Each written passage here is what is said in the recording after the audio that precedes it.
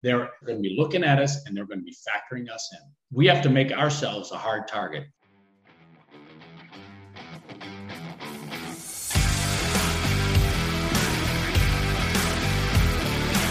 Welcome to the Circuit Magazine, the #1 source of information on protection matters, the industry-leading magazine for all security professionals who want to stay ahead of the game.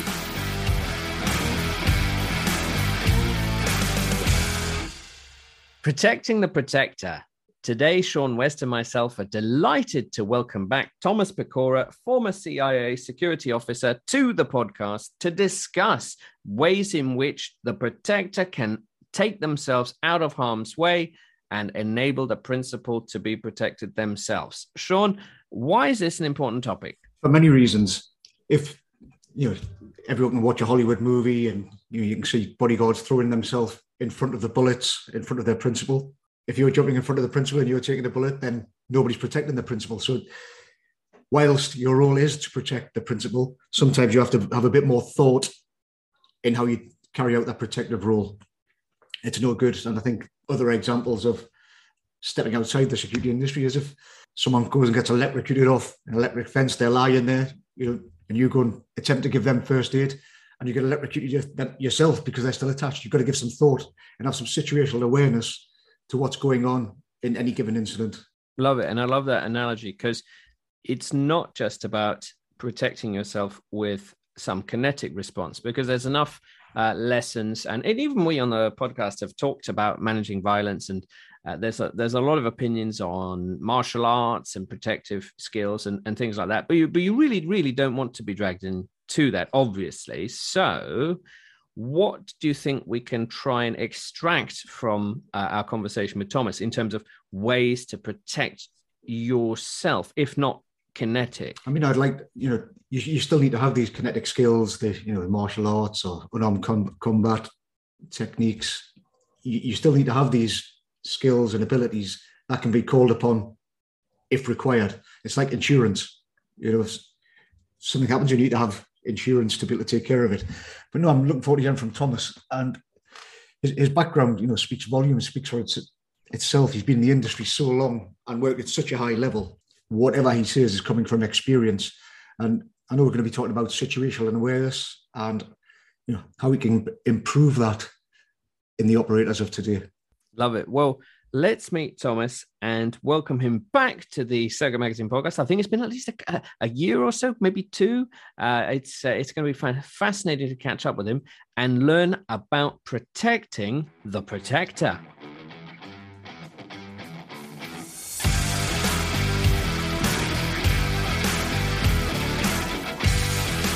And now, let's meet one of the contributors to the Circuit Magazine.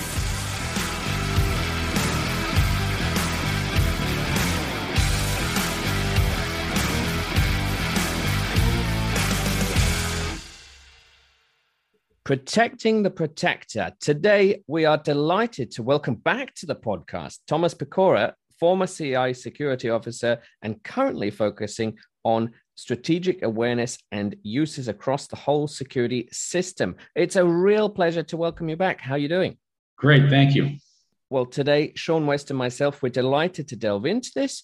But let's do our 3 quick-fire questions to get everything moving. Protecting the Protector. Is there anything actually wrong at the moment? What's the problem that we're trying to solve here? I think sometimes we get distracted by having to try to take on too much. Prioritization is a major difficulty, and it's something that we need to really focus on. Even specialists in security fields like terrorism analysis, et cetera, even they can't cover the full gambit of what's going on in the world. We have to focus really on the likely threats and the known threats that affect not only our protectees, but ourselves. And then I guess to the extent that you can, why you? Obviously, we're delighted to have you back, and we know why. But can you tell everyone where your passion for this comes from? Well, I started out at the CIA in 1989, and my whole career has been spent basically protecting CIA personnel, operations, equipment, people, et cetera. And I got into some very specialized areas, one of which was protective operations. Another area was counterterrorism. And I found that these merged. We're dealing with threats to our protectees from a variety of sources: lone wolf, organized crime, political, and some state-sponsored terrorism, and then just terrorist groups. So our understanding of the threat environment and then utilizing some of the techniques that we've developed over the years has been very effective for the CIA in terms of protecting our people, not only in the more benign environments, but also in places like the war zones. Okay, no, that makes sense. And then not that I imagine there's any really truly uninitiated EP officer out there, listening, but for the uninitiated who does not know about protecting themselves as well as protecting the principal, what should they begin to better understand? There's been a movement towards more of a covert protective operations methodology. It's something that we did extensively at the CIA because when we're protecting our officers, they're out doing clandestine activities and we can't stand out. So we have to blend in the environment. In terms of people who are not doing clandestine operations, our ability to not attract attention, which then gets moved on to our protectee, is important. And it also helps us blend into the environment. If we're conscious of being the gray man in the environment, we're going to be most likely ignored by a potential threat. And they're going to be laser focused on our protectee.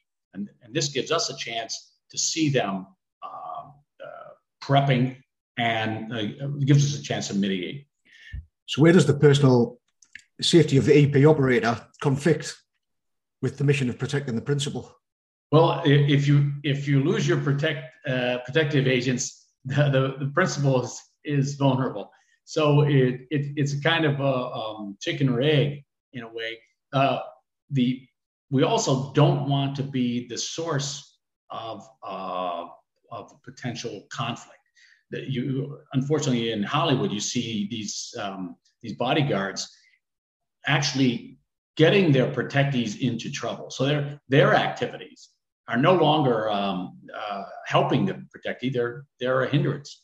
The Secret Service has a very strong set of principles on that. One of them is never embarrass the protectee. Yeah, for sure.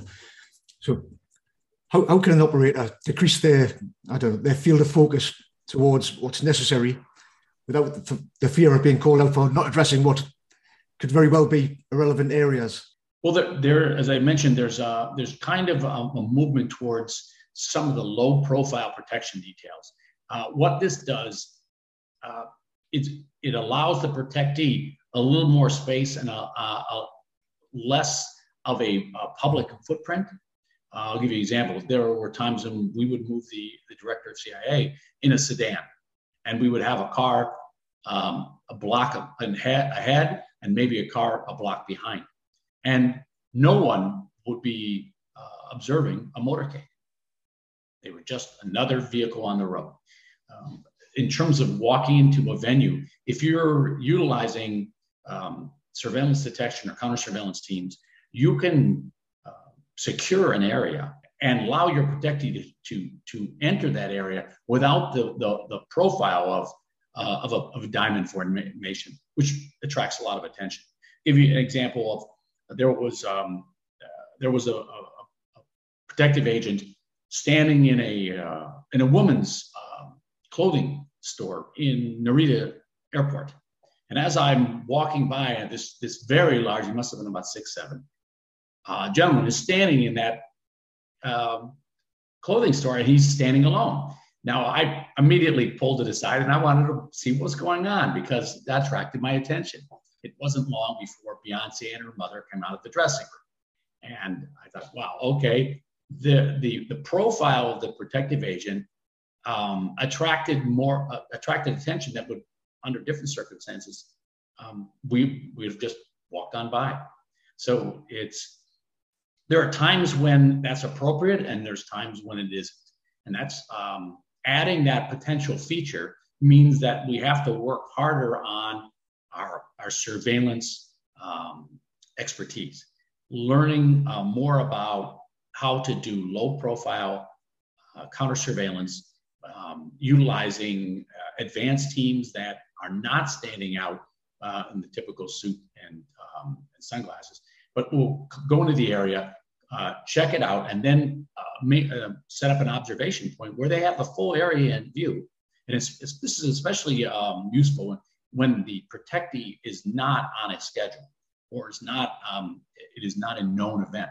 When they walk into a store, a restaurant that no one could know that they're going to, there are some things that we can do to lower the profile so that we're not going to attract the people that are a problem based on wrong place, wrong time. Yeah, I think there's a time and place for everything, and each protective detail has its own unique elements. And I'm a big fan of low profile protection, and like you said, the softer skills and not attracting attention where it's not required.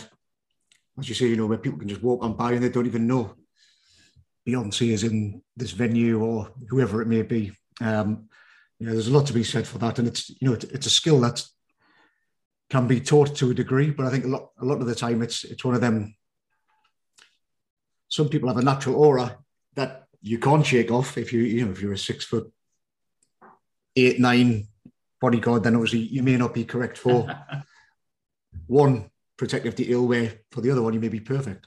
So I guess it depends on the operator, the scenario, the situation, who they're protecting, in what method of protection you provide and employ on that detail. But yeah, for sure, low profile is the way forward for the majority of tasks. Certainly on the tasks I've worked in, that's been our sort of method of operandi. But for yourself, you may have worked on different ones where it requires a completely different approach, for sure. So moving on anyway, how can an EP operator increase their own observational skills?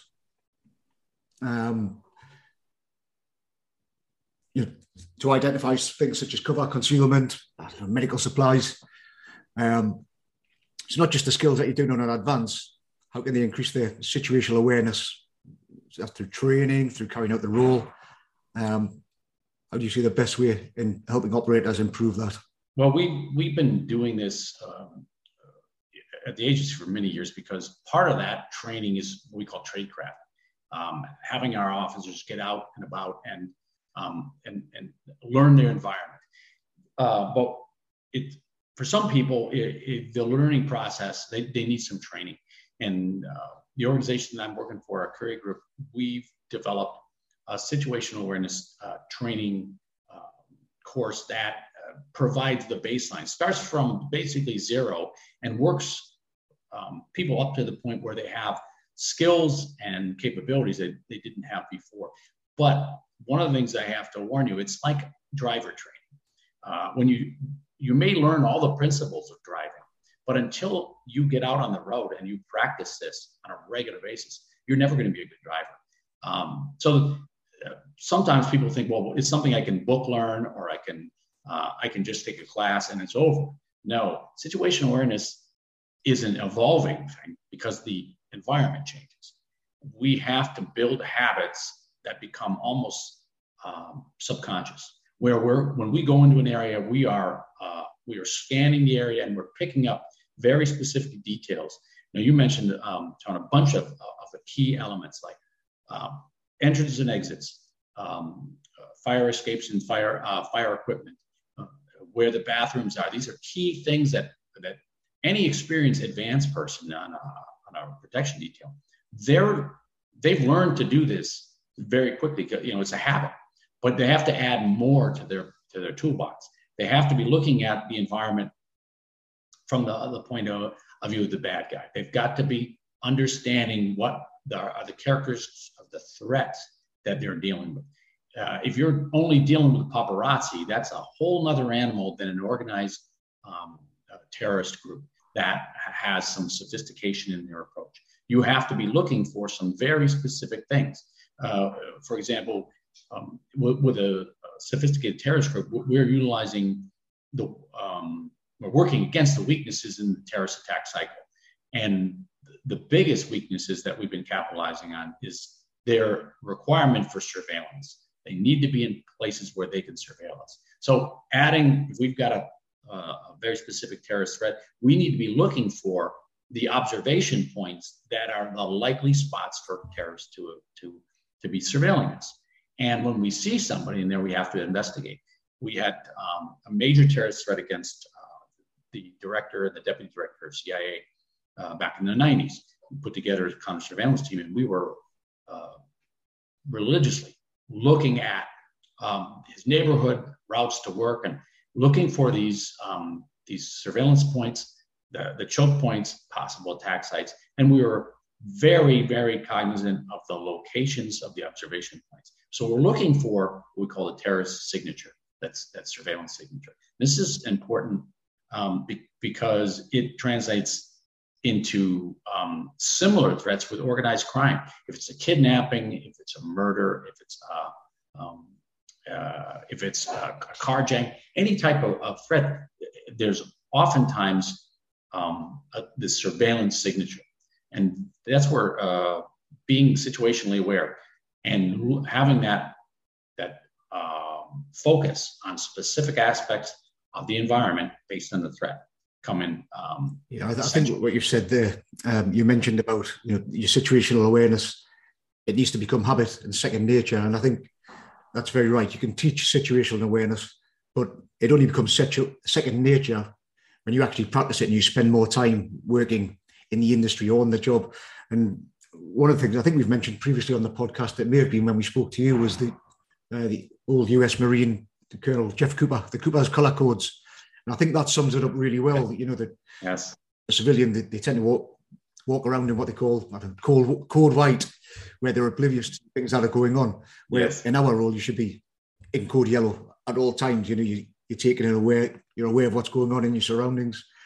And then if you pick something up, then you'd step up a notch to orange and then red if you need to react. But I think they're described really well within the Cooper's color code. So if anyone hasn't heard of them, that's something worth looking at. And it's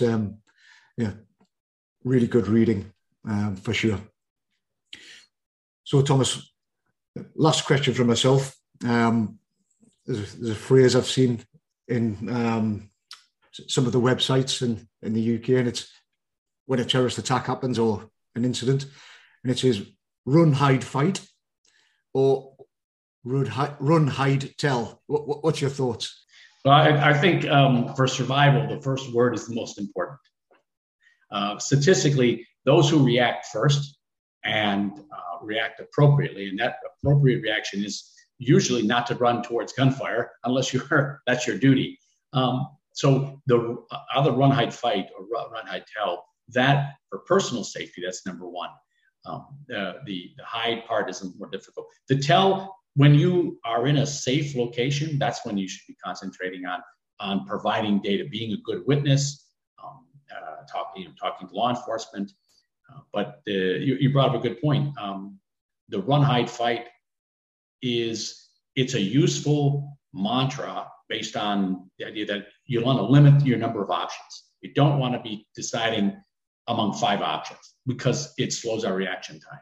And having awareness of our environment, specifically the elements in the environment that we're going to use in that run situation, having those cataloged before the incident occurs is going to make all the difference in terms of the speed by which we react. The other part is, if we're not really aware of the characteristics of the specific threats, let me give you an example. In terms of terrorist attacks, active attacker scenarios, there are basically 4 major types of attacks. You start with firearms attacks. You've got the knives and clubs. There was just a big knifing situation in Sweden. Then you've got explosive attacks, and you've got vehicle ramming.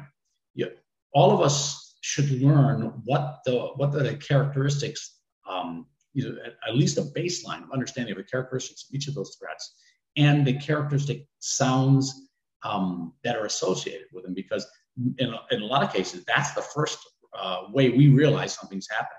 When I start hearing firecrackers in the distance, and it's a place that there should never be firecrackers, I shouldn't have to be thinking about that and asking my coworkers, hey, is that a firework display? Is there something? No, I should be immediately reacting. The same thing is with when I hear a vehicle revving and I hear the sound of a crash, and I'm in a market area in Germany, I better be heading to something that was going to provide protection from a vehicle, behind a wall, in a building.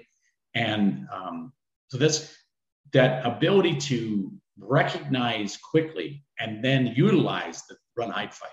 That's something that's, I think, is under focused. Yeah, I think what you said there. It's same thing as we discussed before. In our role, if you're walking around and you're in code white, you're completely oblivious to anything. When something happens, you can be caught like a rabbit in the headlights. And it's a fight or flight. You're completely lost as what to do. Where if you're walking around in your role, you've got good situational awareness. You're going to be more ready for whatever threat comes, and you can make better, more informed decisions. But Thomas, so I'm thinking about this, and I'm thinking protecting the protector. The number one skill I'm hearing is don't make yourself a victim, right? Don't make yourself a problem. Yes. Avoid surveillance, and maybe in the last resort, then do something kinetic. And that has its own genre, what's best, what's not best. And lots of people have lots of opinions on that aspect. So on the prevention side, I guess I want to ask more of a binary question, which is, are there just some people that will never get it? And I ask this because sometimes we have people on the podcast, and I try to drill down. I say, what makes great observational skills? How do we acquire them? And sometimes the response is they're just natural. They got the job because they noticed things others did not, or they have a weird appreciation for street furniture. I don't know what it is, right? But something natural. So is there, unfortunately, a type of operator that just will never have said skills because it's organically from within, or can it be taught? I think to a certain extent it can be taught, but people that are really good at surveillance work, whether they're doing counter surveillance or actually doing surveillance, there's almost an art level. I've worked with some people that they are just amazing. They're chameleons. They're going to be that superior level. And again, like the bell curve, there's going to be people who just can't get it. And that's why you want to be working with your team and deciding, okay, this agent is really good at blending in. We're going to be working with them as our advanced person, and they're going to be doing more of the surveillance work. And we've got other people that are better suited for kinetic activity. When we had our people set up for our counter assault teams, it was very much who are the better shooters. We weren't really looking for the ability to blend in at that point. So team selection is very important. Abilities, attributes are another important. I worked with a guy. We went through a training class. I don't know if you ever heard of 14 Det. Intelligence Det. It was a unit that did surveillance work for SAS over in Ireland. And there's just people that physically are not going to blend in. I went through training with a guy who was 6'4", and there's nothing we could do with him.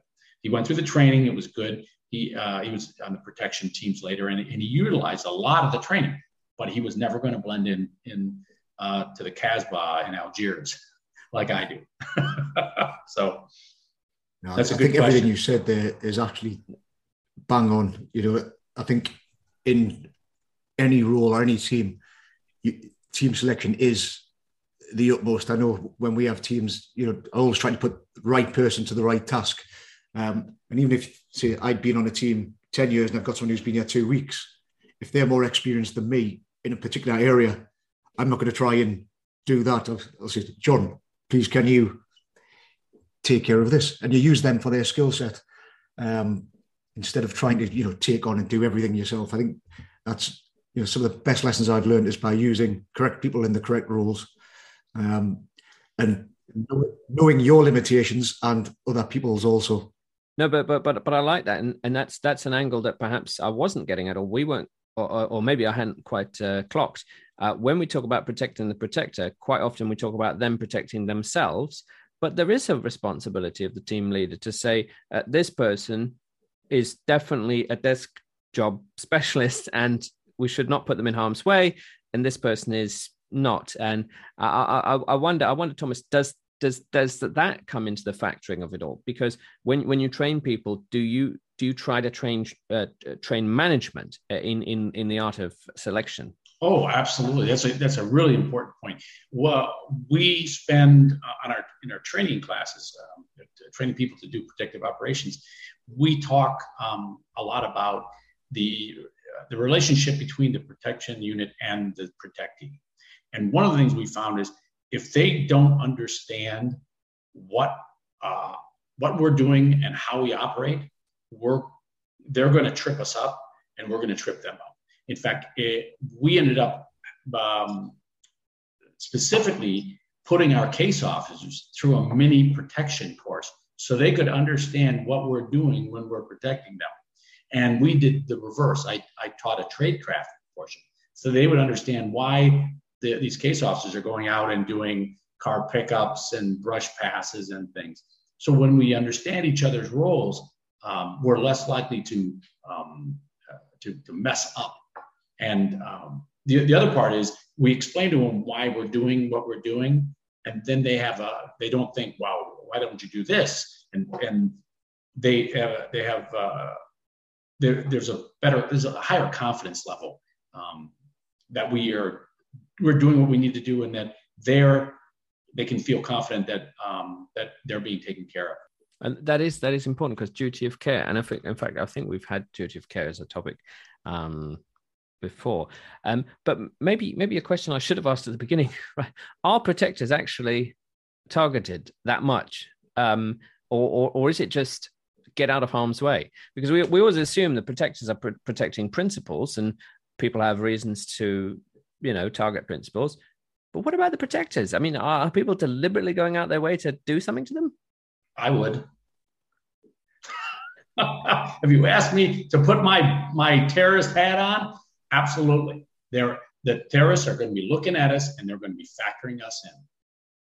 And if we have to make ourselves a hard target. And part of that is what we like to say when we were working in Iraq, Pakistan, Afghanistan, if you don't see me, you can't really attack me.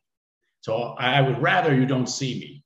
But if you do see me, I want to project that I'm going to be a hard target, that you're going to have a hard time getting to me. My awareness of the surroundings is going to make it difficult for you. So that's why we can't be so laser focused on the protectee and forget about our own safety. Mm-hmm. And I suppose in the Hollywood movies, at least in the 80s and 90s, some of the larger stars regaled on just how many bodyguards they might have killed in a given movie. So I suppose it's not that surprising. No.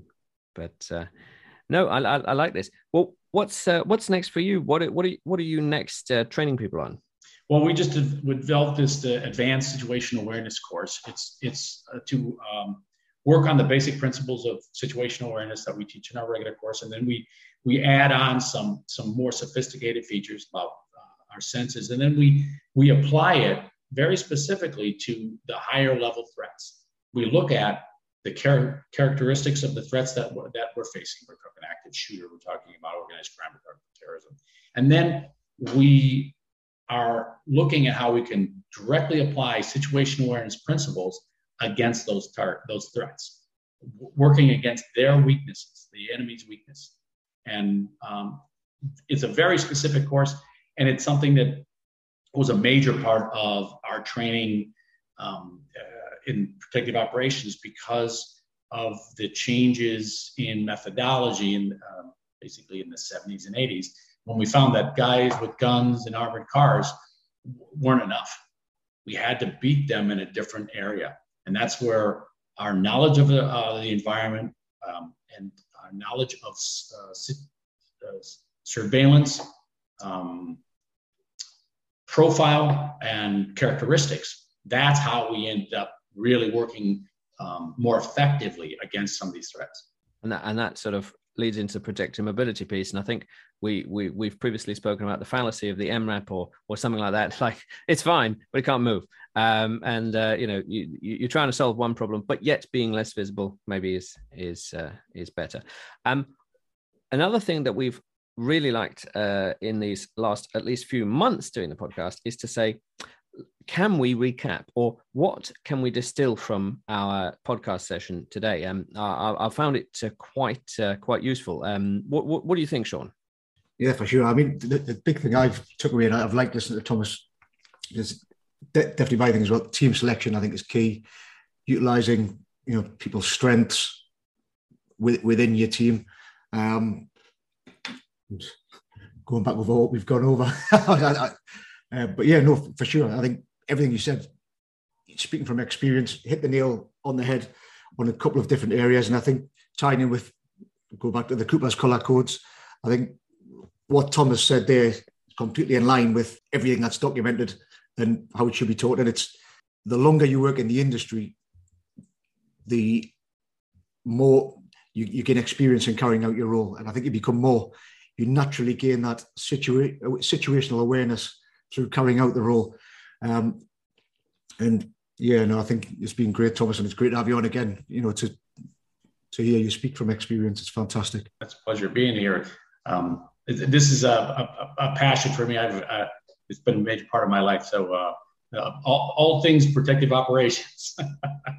Well, Thomas, it's a pleasure to have you on again. It's great to sort of top and tail these last couple of years, at least to this point, with an interview with you. I very much hope to see you in person soon. For December.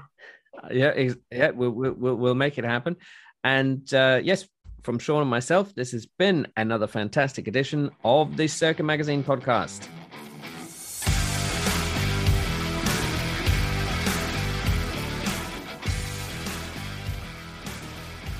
Wonderful to welcome Thomas back to the podcast. Obviously, as a former CIA security officer, he has so many experiences that many operators just won't have access to, but I'm glad he shared his wealth of experience and advice with us. What did you take away from today's session, Sean? I love it when we get someone who speaks from absolute experience, and you could get that oozing out of him.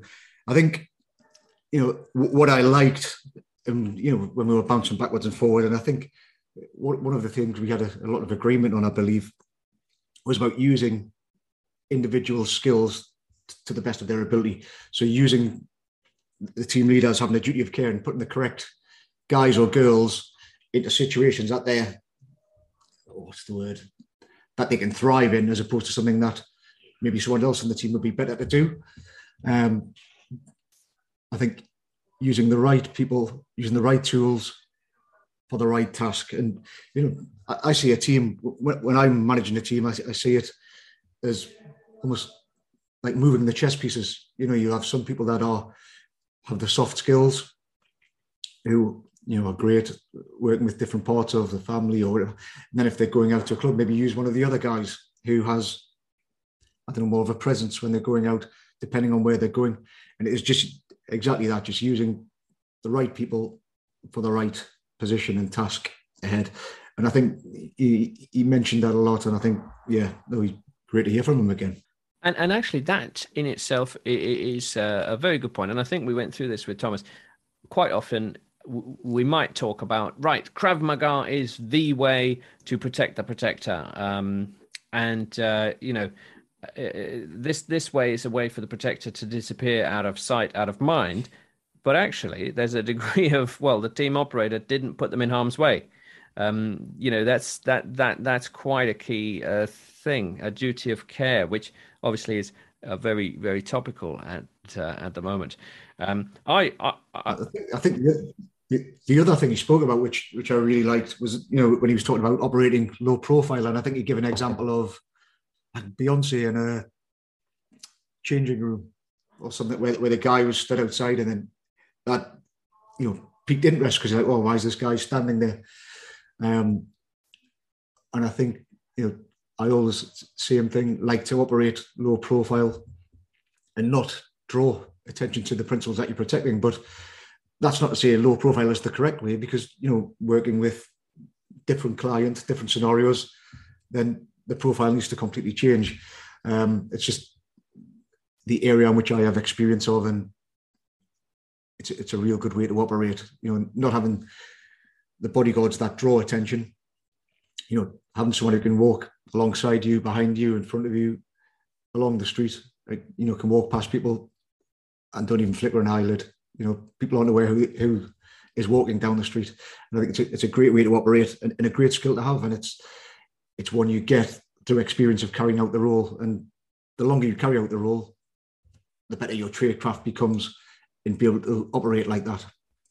Indeed. And a lot of people talk about ability to disappear in a cloud of smoke, or such a skill. And yeah, can it be taught? Can it be learned? I don't know. I wouldn't know. It's not me. So I feel that there's more to explore, which of course one can do through training courses and so on.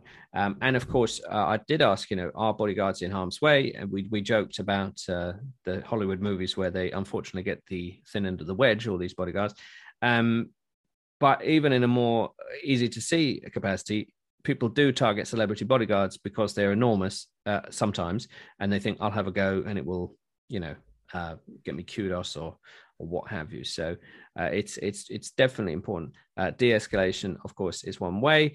Kinetic response is another way, but actually not becoming part of the problem is perhaps one of the most desirable ways, I would imagine. So what have we got coming up? What is our ask of people? What are we reaching out to them for this week?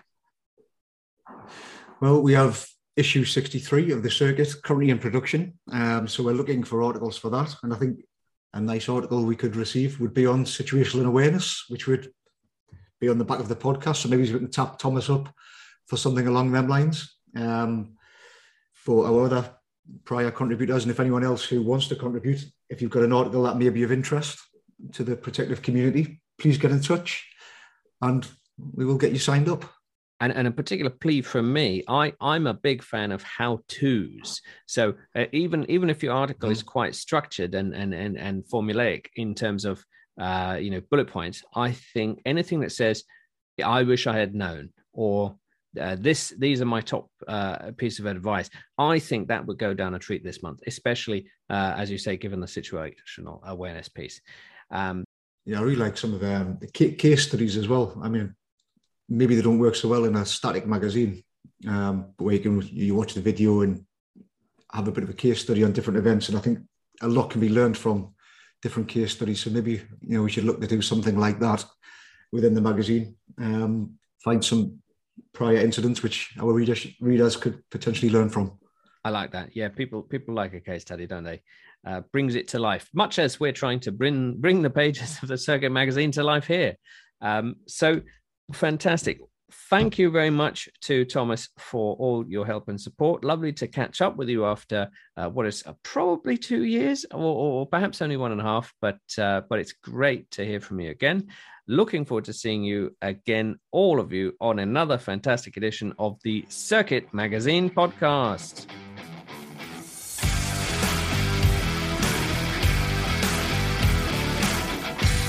You have been listening to the Circuit Magazine podcast. Be sure to subscribe and be sure to not miss an episode.